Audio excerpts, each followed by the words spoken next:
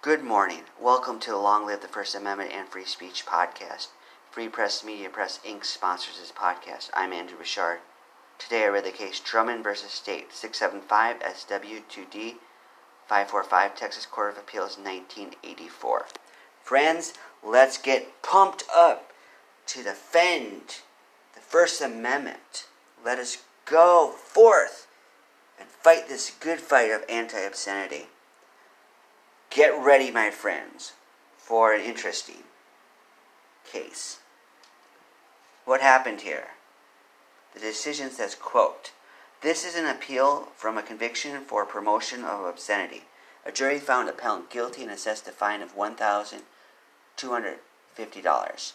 On or about July 20th, 1983, appellant sold a magazine to D.L. Terrell, which allegedly depicted patently offensive representations of actual and simulated sexual intercourse and sodomy.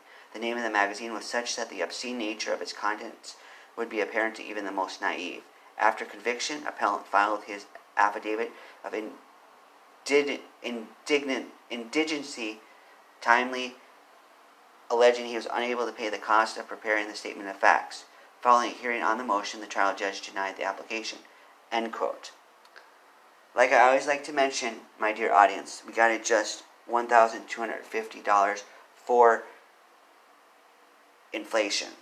And this was in 1984. That was a long time ago. So it's much higher today. So it's much more outrageous in that perspective. It doesn't look like they imposed any prison time or jail time. At least it doesn't say so if they did. They usually, or at least often, do so. They don't mention the name of the magazine. I would like to know if it's obvious to me. It says to even the most naive. I always like to hear the names anyway, so alas, they didn't mention it. This trial, unlike many other obscenity trials, focuses on whether the defendant was indigent or not. That's usually an issue that never comes up. It's relevant because he needs to get some fees waived, particularly in preparing the documents for his trial. It says here that the statement of facts cost $3,550.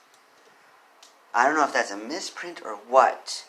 When I had my case, my trial back in 2003, after I won it, I wanted to get the transcripts. I believe they, if I remember correctly, cost $180 or something in that ballpark. So I'm not sure what the deal is with that. It sounds rather high to me.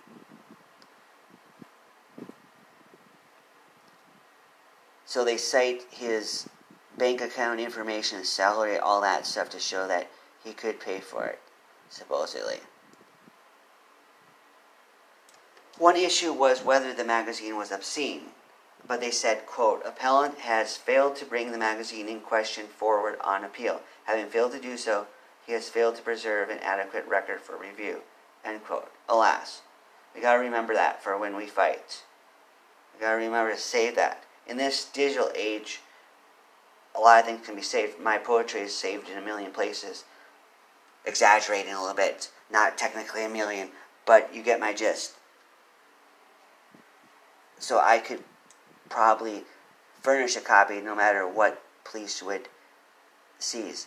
Also, what the appellant tried to do, which I like, is to attack the constitutionality of Texas Penal Code 4321, 4323. That's our main drive here. So I love that. Unfortunately, that didn't persuade the court. So the court ultimately ruled, quote, "The judgment of the trial court is affirmed," end quote. Alas. What do you think about this trial?